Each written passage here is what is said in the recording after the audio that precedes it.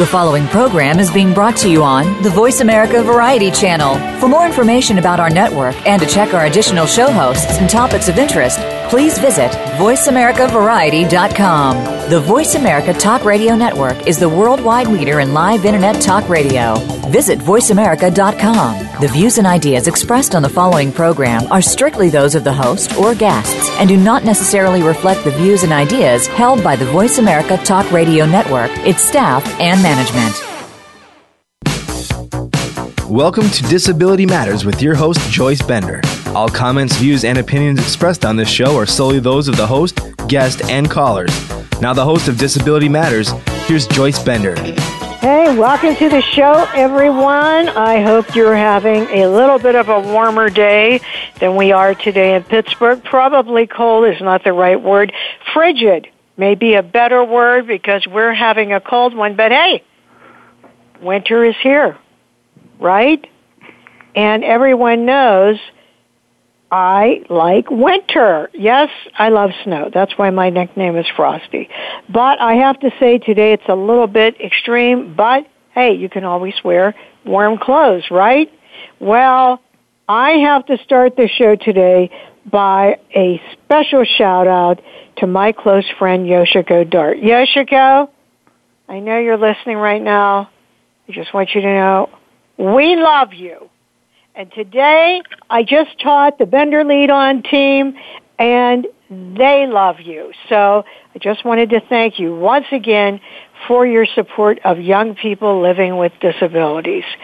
And I want to remind everyone, if you go to the ADA Legacy Project or adalegacy.org, we're celebrating now. We're getting ready for the 25th anniversary of the signing of the ADA.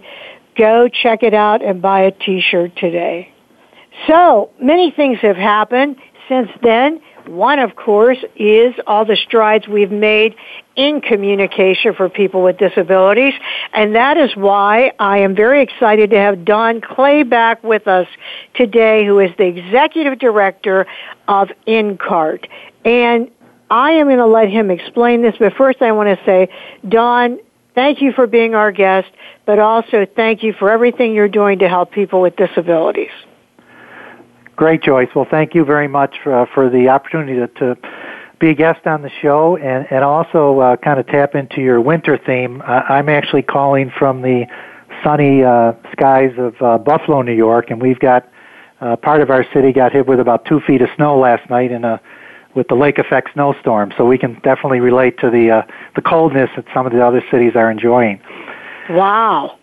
You really got a lot of snow. Yeah, it's one of those unusual things this early, but we can handle it. So.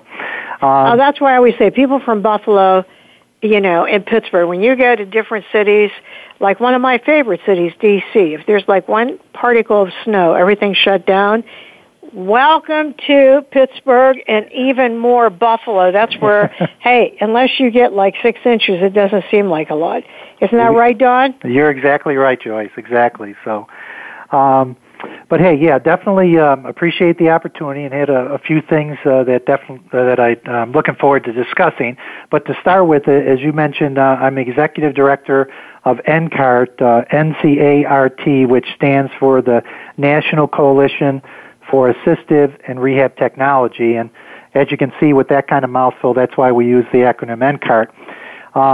But what we are is we're an organization that focuses on protecting advocacy or advocating for access to what we call complex rehab technology. And in simple terms, those are things like specialized wheelchairs, seating systems, and other adaptive equipment such as standers and gait trainers that people with disabilities use in a variety of situations and for a variety of reasons. And we're primarily, our membership consists of manufacturers and providers, and we work along with consumer organizations and other advocacy groups on both the federal and state level to make sure that the funding that's available for these items and that the coverage policies that exist allow people to get what they need, based on their particular situation. Well, just to get into this a little bit deeper, let's go through it. Okay, I'm a person, of course everyone knows I'm a person living with epilepsy, but envision if I did use a chair. When would I need you, and what type of chair would that be? Yeah, that's a great question, because for someone that needs mobility assistance, whether it's a manual, and let's talk about wheelchairs. Certainly, there's other devices like walkers and canes and things, but we focus on more of the higher level needs of people.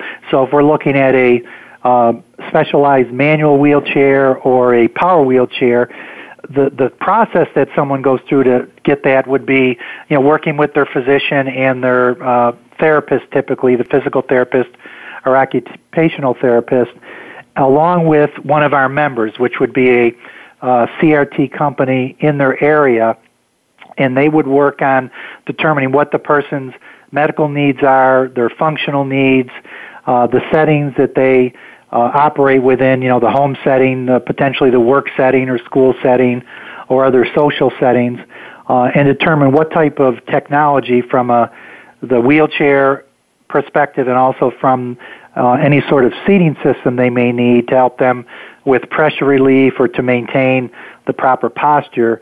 Our members play that role where they work with the clinical team, the physician and the therapist, to identify those things. So what our association does is we try and work with the policymakers, and again, that could range from members of Congress to Medicare officials or Medicaid officials or other third-party insurers, to make sure that the coverage policies that determine what kind of equipment someone gets are appropriate. That if someone requires a high level of equipment and some specialization, that there's funding for that, and that can be a challenge in today's healthcare environment, where certainly we as a nation are looking at controlling healthcare costs, which is a very important objective.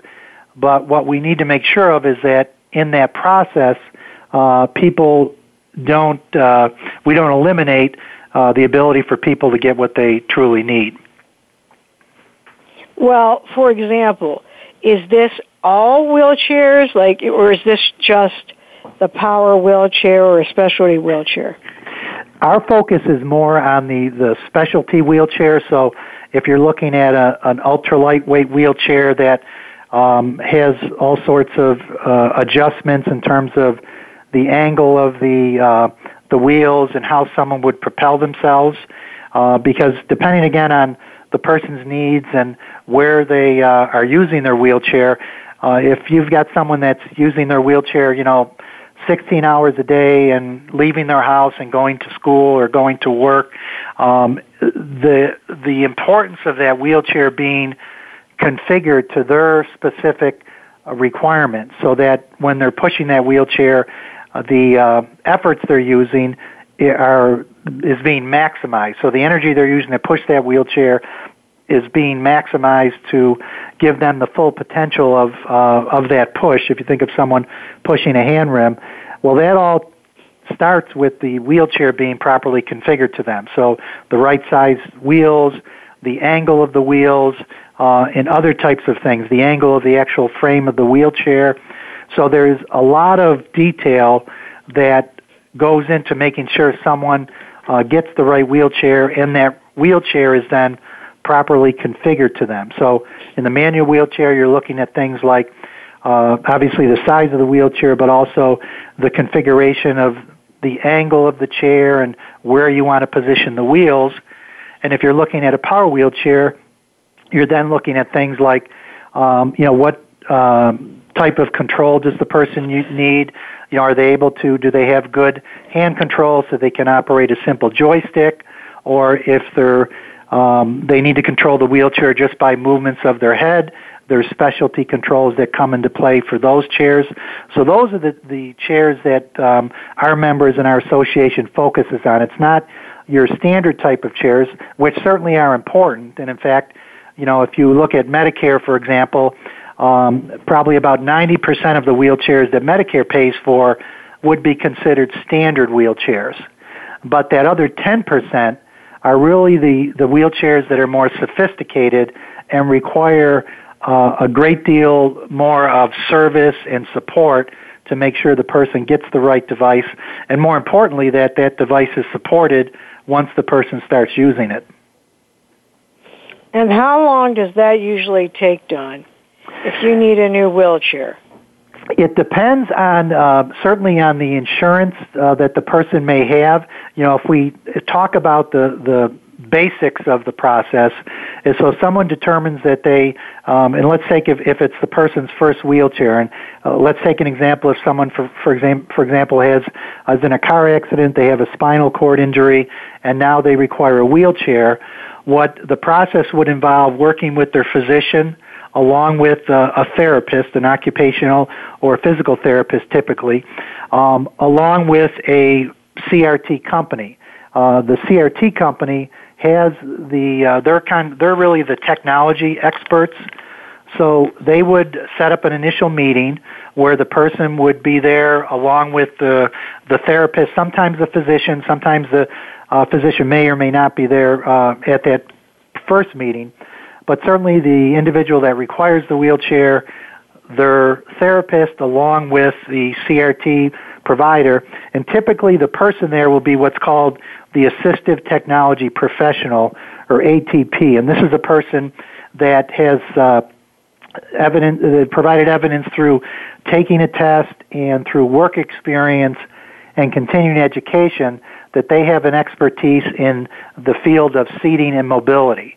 So they would meet with the person.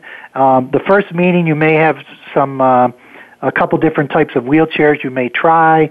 Obviously, you'd have some discussion about what the person's looking to do, and you really try and assess what are the medical needs and what are the functional needs, and then what are the limitations that need to be overcome.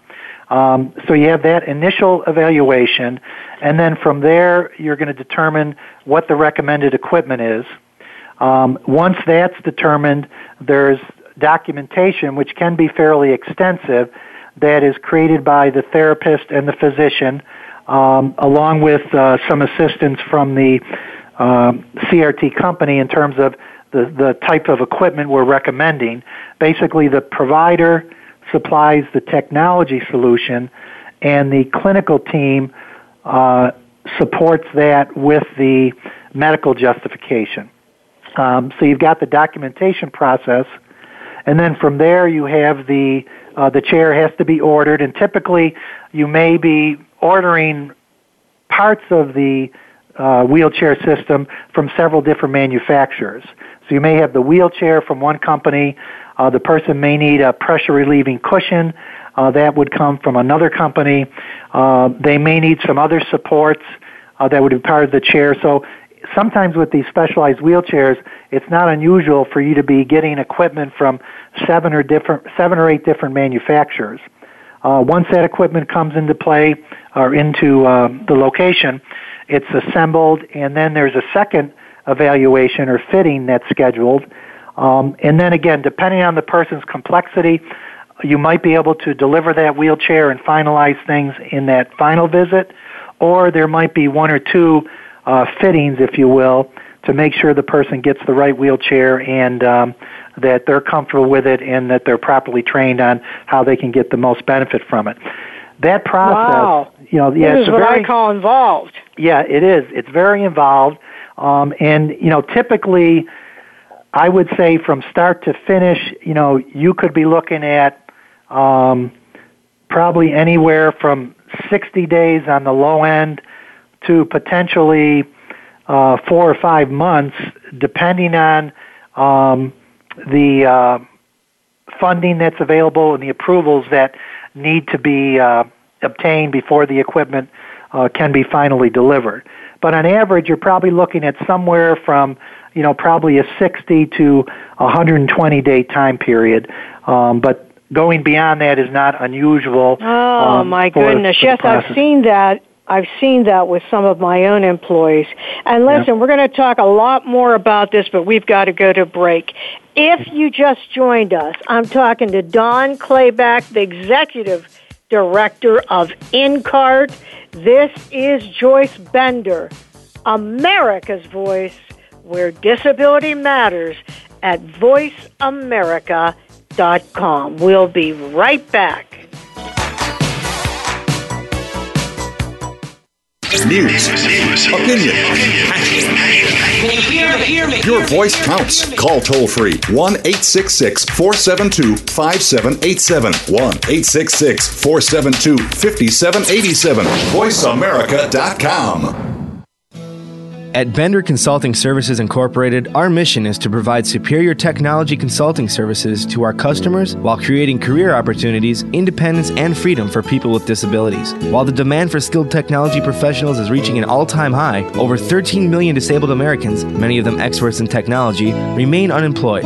Since 1995, Bender Consulting Services Incorporated has worked to solve these critical social and business issues by providing employers with reliable talent and giving individuals with disabilities the chance to display their talents and enhance their lives through solid careers. If you're a person with a disability seeking employment, send us your resume via email to resume@benderconsult.com. For more information about our services, visit www.benderconsult.com in the U.S. and www.benderofcanada.com in Canada. Bender Consulting Services Incorporated, providing and creating employment opportunities, freedom, and independence for people with disabilities. www.benderconsult.com.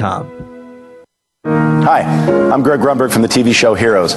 One of my personal heroes is my son, who, like more than 3 million Americans, has epilepsy. When someone with epilepsy is having a seizure, their brain is temporarily producing more electricity than their body can handle. They can shake or stare or fall down. They can also even briefly lose consciousness.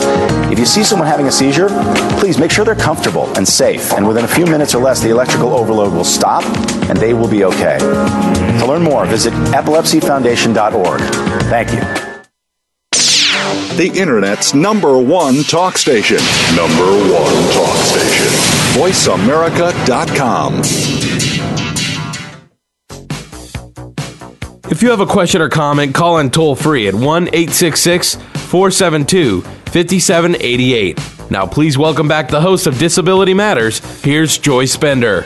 Hey, welcome back, everyone. If you just joined us, we're talking to Dawn Clayback, Executive Director of InCart. And you know what, Dawn?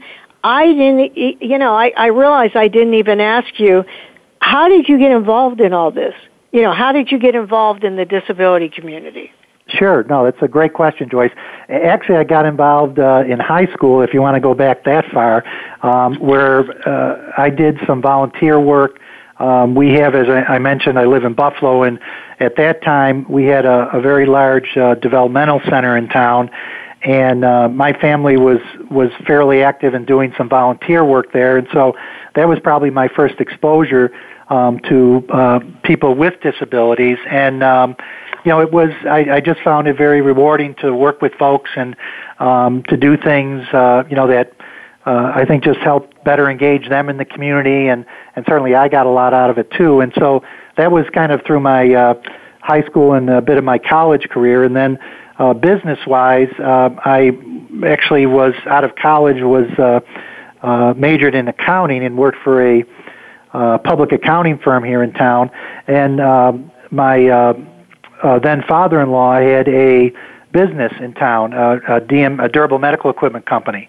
And I joined that business and ended up running that for 10 years, and that was my involvement on the business side. So I actually worked as a provider of this equipment, and we were a Buffalo-based company and, had a long history of, I think a good history, a good reputation. And then after that, I've been active in the industry now for, I'd say I've been in the industry about 28 years, if you start with me joining the company here in Buffalo.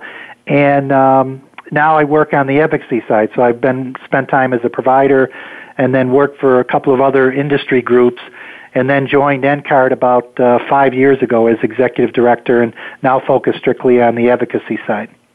And how did you like that, moving into advocacy? I enjoy it. I do. I like the business side, but the reality is for to help promote the industry, if you will, and while that may sound business oriented, my position is, for people that rely on this equipment, it's no different than any other device, whether it's a car or the washer machine or other things people depend on.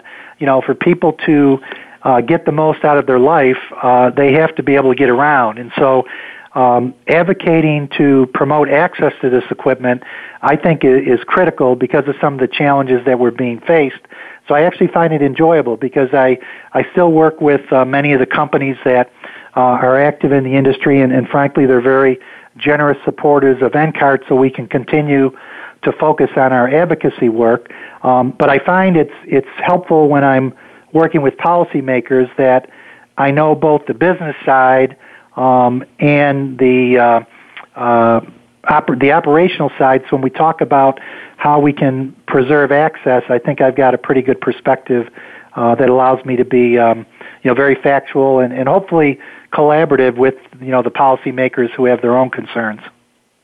Right. Well, that's great you're doing that, Don, and we appreciate everything you do for people with disabilities. But I want to get right into a very hot and timely topic, and that is H.R. 942. So let's start here by you telling our listeners what it is and what's going on. Great. Yes, and I would agree with you completely that is certainly our hot topic because of, as I mentioned, the fact that these specialized wheelchairs and other adaptive equipment are often overlooked, and they kind of get lost in the broader healthcare scheme. We saw actually about 4 years ago problems that were developing on both the federal and state level where this equipment and the coverage of it was being jeopardized. And in many cases, it wasn't necessarily an intentional thing, but it was just the fact that the specialized items the access to these items was being compromised because of either payment cuts or coverage cuts. And as I mentioned, when we look at just Medicare, 90% of the Medicare wheelchairs fall under that standard category, but there's this 10% that is more specialized. So there was a group that got together, and so now when I talk about I'm not talking about NCART, I'm really talking about a steering committee that got together that had representations both from the providers and manufacturers, but also from the clinical community and the consumer community. And there was a steering committee that was created that has representatives from the United Spinal Association, from RESNA, which is the Rehab and Engineering Society of North America, from the American Association for Home Care, from NCART, from the National Registry of Rehabilitation Technology Suppliers, and from the ITEM Coalition, which is a broad cross-section of consumer-oriented groups, got together and said, well, look, if we're going to solve some of these problems, how best can we go about that instead of doing Band-Aid approaches on a state-by-state basis? So long story short, there was studies done, and we had some consultants on the policy side do some research for us, and they said the best route would be to develop legislation that would create a separate category for these items within the Medicare program. And that's what H.R. 942 is all about. The bill numbers are H.R. 942, and there's a companion bill in the Senate that's S. 948. And the title of the bill is the Ensuring Access to Quality Complex Rehabilitation Technology Act.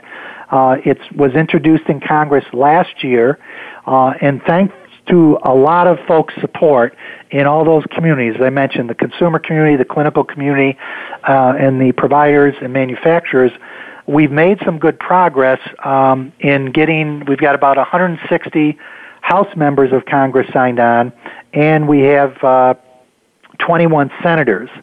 And the bill is fairly straightforward, and I'll try and just simplify the terms, but I'm happy to, and I will mention a website as we move through the show that has a lot more detail that people can go to. But in simple terms, what this does is it creates a separate category for these specialized items, and then it sets up some specific safeguards around them. because one of the things we're trying to promote is not just to protect access in terms of coverage and funding being available, but we also want to make sure that people that use this equipment are getting it from companies that are competent, so that there are certain safeguards around the companies, that they have qualified people, that they have the right infrastructure in place, that they have the people that are directly interacting with the person have the experience and training, and they're keeping that training and current through continuing education.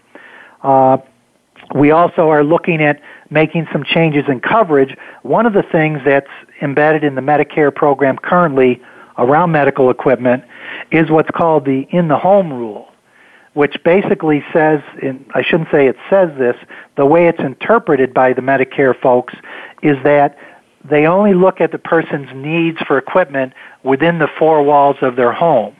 So if someone needs something outside their house, that's not taken into consideration.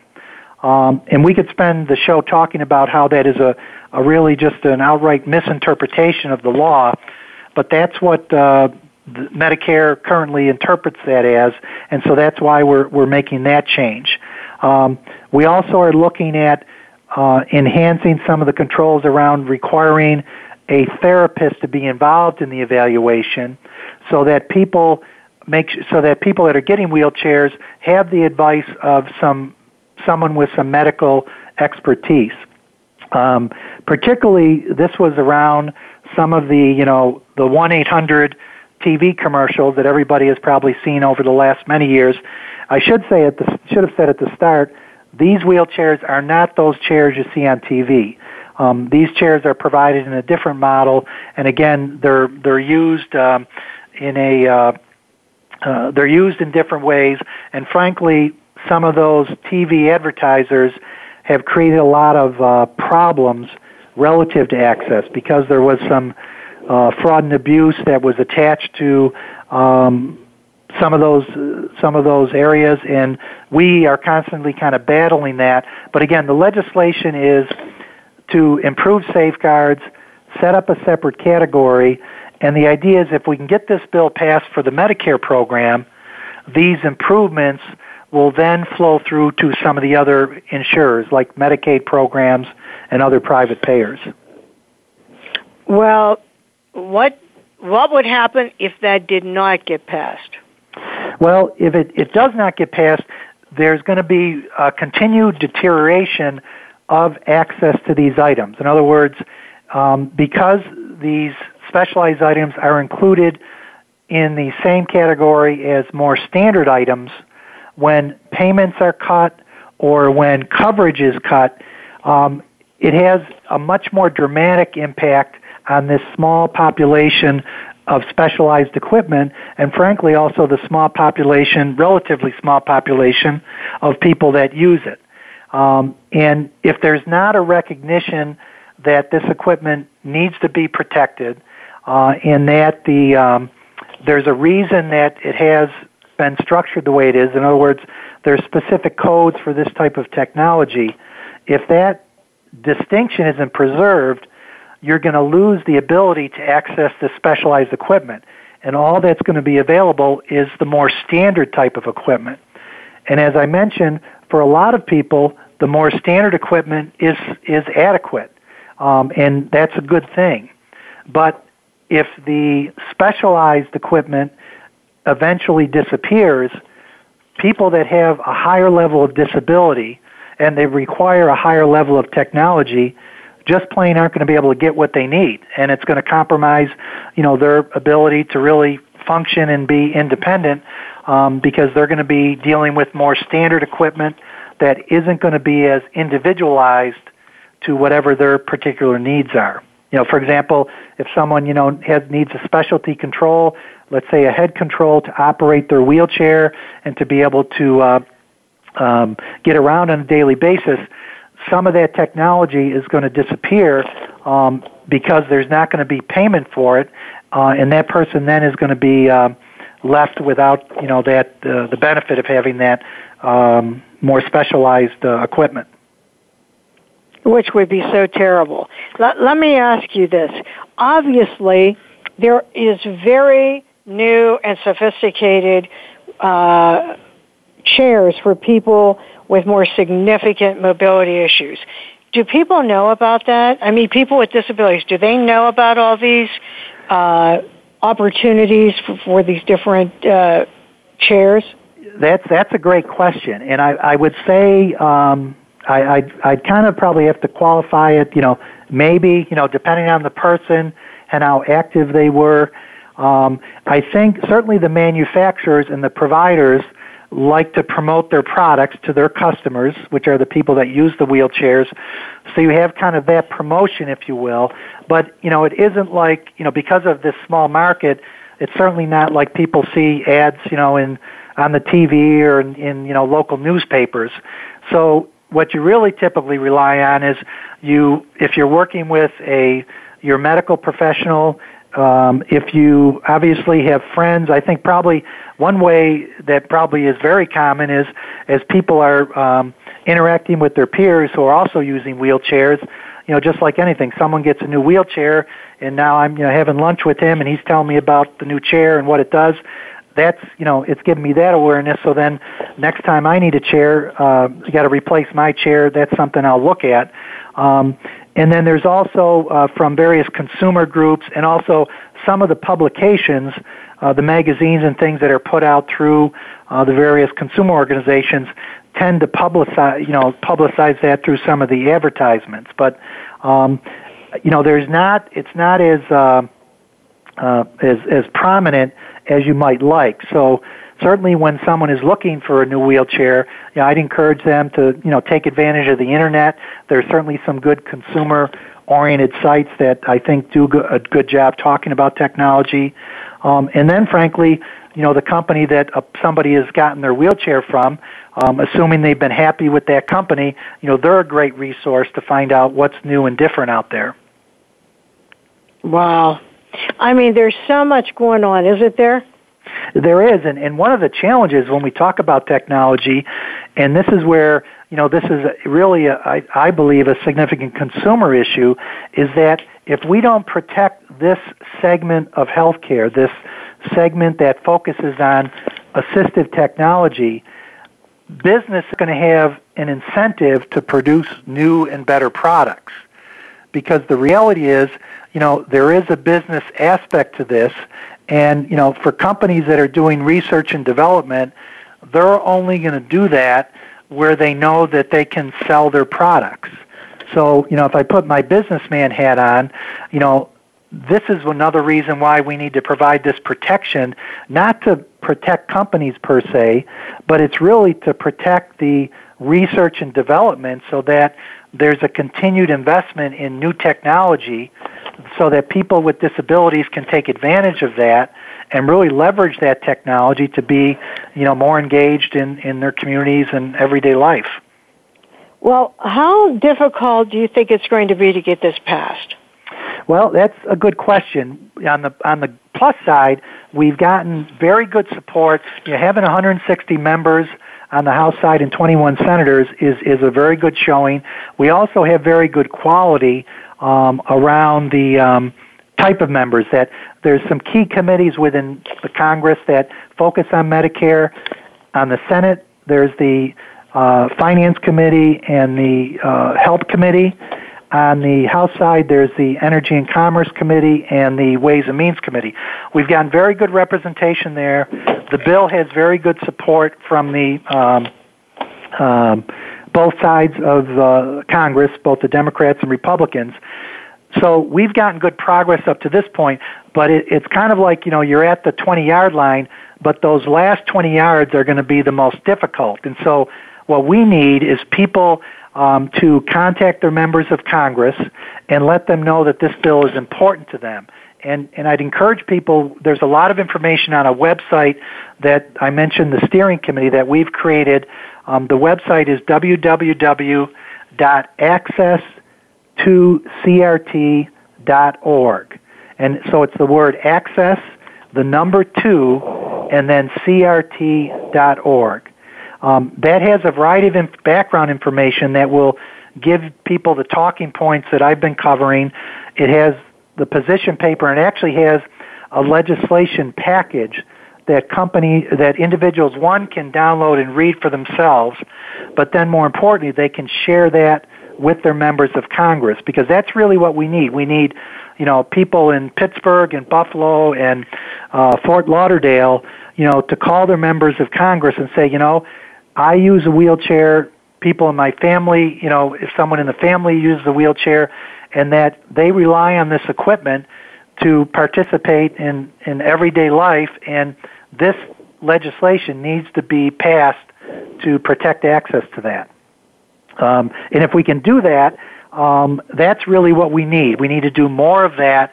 And then the bottom line to your question is, it's tough getting anything passed in Congress right now. I mean, the reality is, Congress is not the most efficient or effective organization. I think we probably all would readily agree to. But they still are looking at things. As I said, our bill has gotten good support. We need more members or more individuals to contact their members of Congress. And then our bill, which is a very small bill, will then get attached to a larger piece of Medicare legislation. And then that's what will eventually come to the floor of Congress for a vote. So we have a few things. We have a control over some things, and that basically is people calling their members of Congress and making sure that they either have signed on to the bill, and there's a list of who signed on the website I mentioned, or if their member hasn't signed on, ask them to sign on and help get it passed. Well, there you go. I was going to ask him what we could do to help, but you just told them. If you're listening right now, nothing happens without you. We can sit around forever and complain about, why don't we have this, why don't we have that? Then you have to do something about it. Trust me, those calls, those emails, those letters, they make a difference. So you've got to pick up your phone and, Dawn, what do you want them to say? I would say that you'd like to ask them to support legislation and mention the bill numbers, H.R. 942 or S948. And again, that information is on the website. I think you'll find that very informative. You also can send an email directly to your member of Congress through that website. And again, the website is access2CRT.org. And you'll find a lot of information, but ask your members, tell them why equipment is important to you, and ask them to sign on to the bill. And Joyce couldn't have said it any better. I mean, I mentioned those 100, so we've got 181 members of Congress that have signed on, and I can tell you, every one of those was signed on through a personal outreach by someone in that member's district. That didn't happen automatically. It was several people making calls, sending emails to their members of Congress, asking them, and following up to make sure they signed on. So it's just like a sales process. You want to, tell them what you need and then follow up until they give you the order. And you know what? And I know that when I tell them, like sometimes people say, but what will matter with me? Every call matters, right? Exactly, Joyce. And I've been, as I mentioned, we've been working on this for the past almost 2 years now, and I can honestly tell you, I would probably share a few things. One, it can be a little frustrating at times because you're working through a very big bureaucracy, but I've seen time after time the member is impacted by that outreach from somebody in their district. That the reality is, those members work for you. I think in spite of all the challenges they face, they do want to do a good job. And so if you can get your message to them and make it personal, you'll be surprised at their response. And the good news about our bill is, as I mentioned, we've gotten very good support up to this point. It's not a partisan thing, so it's not controversial. In simple terms, it's really about helping people with disabilities get the equipment they need. And once you convey that message and you personalize it, that's what will get people to think about it when it comes up for a vote. And you have all these other disability groups behind you? Because I'm just wondering, anyone listening that maybe is the CEO or executive director of a not-for-profit, Can they do anything to help? Yes, that's a great question, Joyce. Thanks. And we do have, and again on the website, when you go and download the PDF that is our legislative package, and it's just 8 pages. It's not a lot of detail, but one of the pages lists the organizations that have signed on. We've got over 50 national groups that have signed on, and again, it's a cross section. We have the American Academy of Physical Medicine. We have the American Association of People with Disabilities. We have the Christopher and Dana Reeve Foundation, the National Council on Independent Living, the National Disability Rights Network, the MS Society, the United Spinal Association. So we have a very good, I think, representation from the national groups. But on those local levels, whether it's chapters or local organizations, if you could reach out to your members and let them know about this legislation, and I'd also be happy, feel free to contact me directly, and I'd be happy to help facilitate that.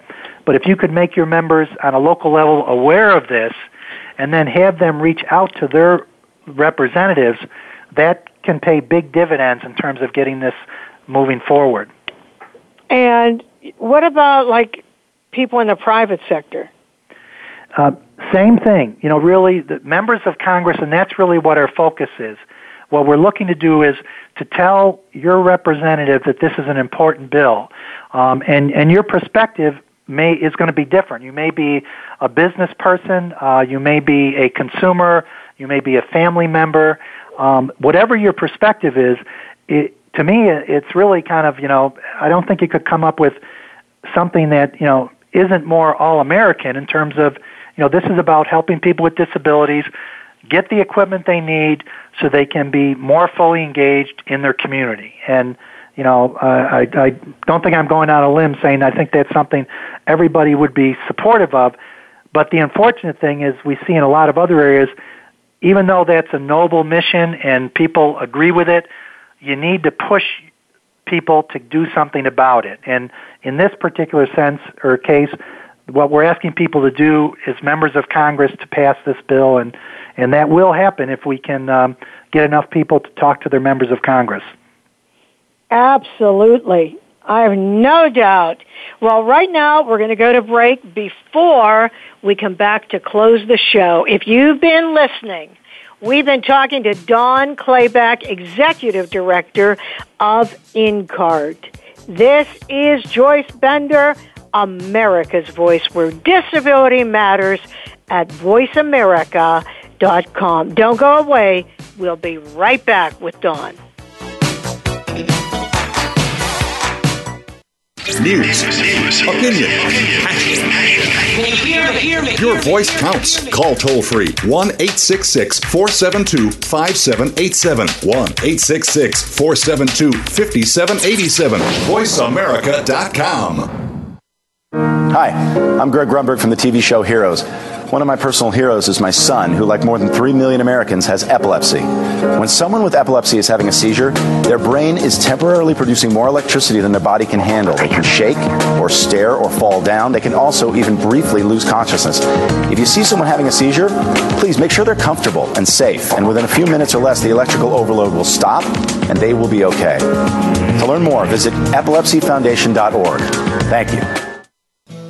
At Bender Consulting Services Incorporated, our mission is to provide superior technology consulting services to our customers while creating career opportunities, independence, and freedom for people with disabilities. While the demand for skilled technology professionals is reaching an all-time high, over 13 million disabled Americans, many of them experts in technology, remain unemployed. Since 1995, Bender Consulting Services Incorporated has worked to solve these critical social and business issues by providing employers with reliable talent and giving individuals with disabilities the chance to display their talents and enhance their lives through solid careers. If you're a person with a disability seeking employment, send us your resume via email to resume@benderconsult.com. For more information about our services, visit www.benderconsult.com in the U.S. and www.benderofcanada.com in Canada. Bender Consulting Services Incorporated, providing and creating employment opportunities, freedom, and independence for people with disabilities. www.benderconsult.com. The Internet's #1 talk station. #1 talk station. VoiceAmerica.com. If you have a question or comment, call in toll-free at 1-866-472-5788. Now, please welcome back the host of Disability Matters. Here's Joyce Bender. Welcome back. We're talking to Don Clayback, the Executive Director of InCard. And we've been talking about HR 942, SR 948. Don, just to make sure, two things. Number one, that everyone understands different groups this impacts, and the website again. Could you go over that? Sure.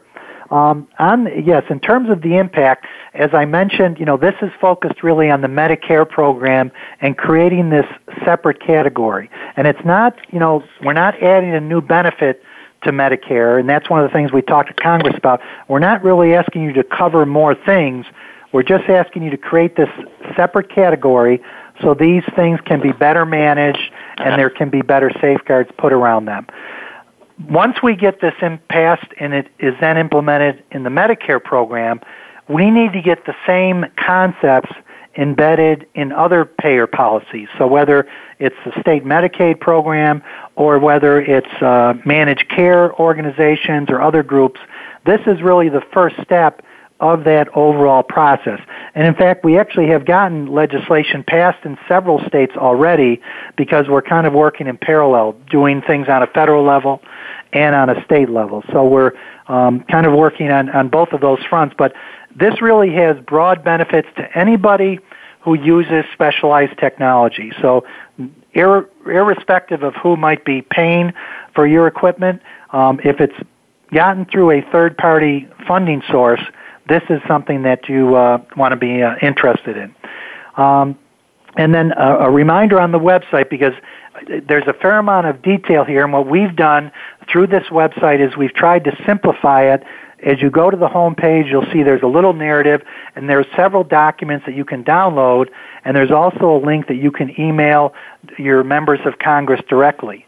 And again, that website is www.access2crt.org. Access, the number 2, crt.org. Also, if need be, the NCART website, I'll just throw that out, is www.ncart.us. And that has information about our organization. But the Access to CRT site, I've called it a non-denominational site. In other words, you won't see advertisers, you won't see promotions. It strictly is meant for advocacy. And there's also a section there that if you want to be updated on progress as we make that, you can give us just some basic information and you'll receive advocacy updates. And again, it's very confined to just advocacy material. So those are things, because this initiative that we're dealing with on a national level, we need to be doing this on a lot of other fronts because the challenges to this equipment is not going to decrease. In fact, it's going to probably increase. And listen, you should tell other people about the show. This show, as you all know, is archived at benderconsult.com, voiceamerica.com. But if you go to benderconsult.com, first of all, it's open caption for all my friends from the deaf community, and you would be able to go and read this show. So that's great for people who are deaf, but guess what else? You can hear this show. So I'm telling you that so that if there's someone and you feel like, boy, I wish they would have heard this show, they can hear it because it will be archived on my website, www.benderconsult.com. Hey, Dawn, wow, this has been really great. And I have to say, when you gave your background before, you've already accomplished so many things in your life. But if you had to think of one thing that you are the proudest of, what would it be and why? Well, I guess I tend to probably drop the business side, and I guess on a personal side, Joyce, I'd probably say I've got 3 great kids that are 2 out of college, 1 halfway through that I'm very proud of, and I'd say that's probably my greatest accomplishment to date. So, and I'm very happy to be able to list that as an accomplishment. Oh, that's wonderful. How about in work? What would you say? I think really our legislation, what we're doing here, being able to introduce this legislation, 2 years ago or a year and a half ago, has been a great accomplishment because it really has, I think, brought together a lot of the groups, as I mentioned. As we all know, we all have different perspectives. We have business people and consumers and clinicians, and while everybody has their own priorities, there's a common goal which I think relates to making sure this type of equipment is available to people. And through this legislation, just getting something introduced in Congress was quite an effort, and the fact that we've been able to get this support created, I think, is a great testimony to everybody's collective efforts. But hopefully, if you ask me that question next year, I'll be able to tell you that the biggest accomplishment was getting this legislation passed. So that's really what we're focused on. Yes, I hope you will be able to say that. You're a very passionate, determined person. I wanted to ask you something that I sometimes ask listeners. Who was your role model?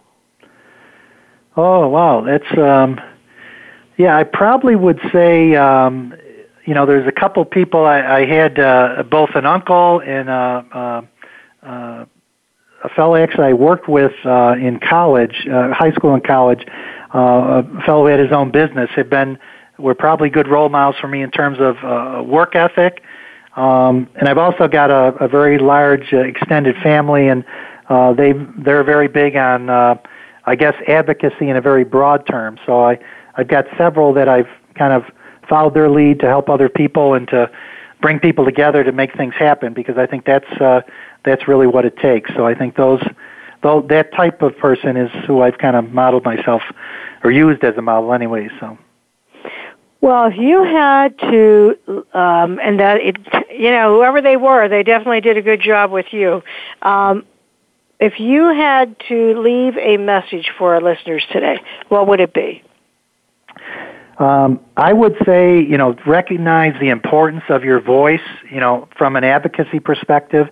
And I say that knowing everybody has a lot of daily challenges that they're dealing with, so it is hard to, pick up the phone to call your member of Congress, or take initiative on another type of issue.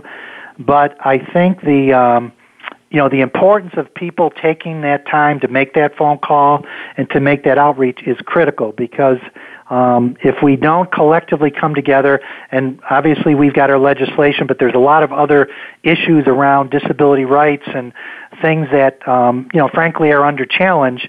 Don't underestimate your individual voice, because it can be powerful, and certainly collectively that's what's going to make a difference. And Joyce, you mentioned the ADA. I think that's a great example, and we got, the 25th anniversary coming up next year. So I think that'll be a great rallying point for people to hopefully see what happens when people come together, and also see, that there's still work to be done.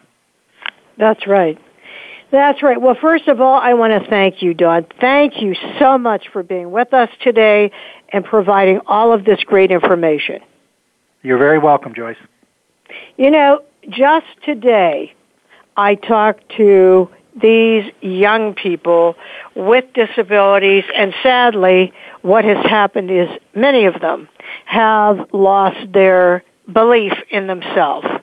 And we talked about a lot of things today, but I told them this quote is one of my favorites, and I end, as you know, every show with a quote from someone that has impacted the lives of so many. So today that is Helen Keller, who said, "Never bend your head. Hold it high. Look the world straight in the eye." This is Joyce Bender, America's Voice, where disability matters, at voiceamerica.com. See you next week. Voice America would like to thank you for tuning in. Please join us next Tuesday at 11 a.m. Pacific Time for another installment of Disability Matters, right here on the internet leader in talk radio, voiceamerica.com. Thanks again for listening to the preceding program, brought to you on the Voice America Variety Channel. For more information about our network and to check out additional show hosts and topics of interest, please visit voiceamericavariety.com. The Voice America Talk Radio Network is the worldwide leader in live Internet talk radio. Visit voiceamerica.com. The views and ideas expressed on the preceding program are strictly those of the host or guests and do not necessarily reflect the views and ideas held by the Voice America Talk Radio Network, its staff, and management.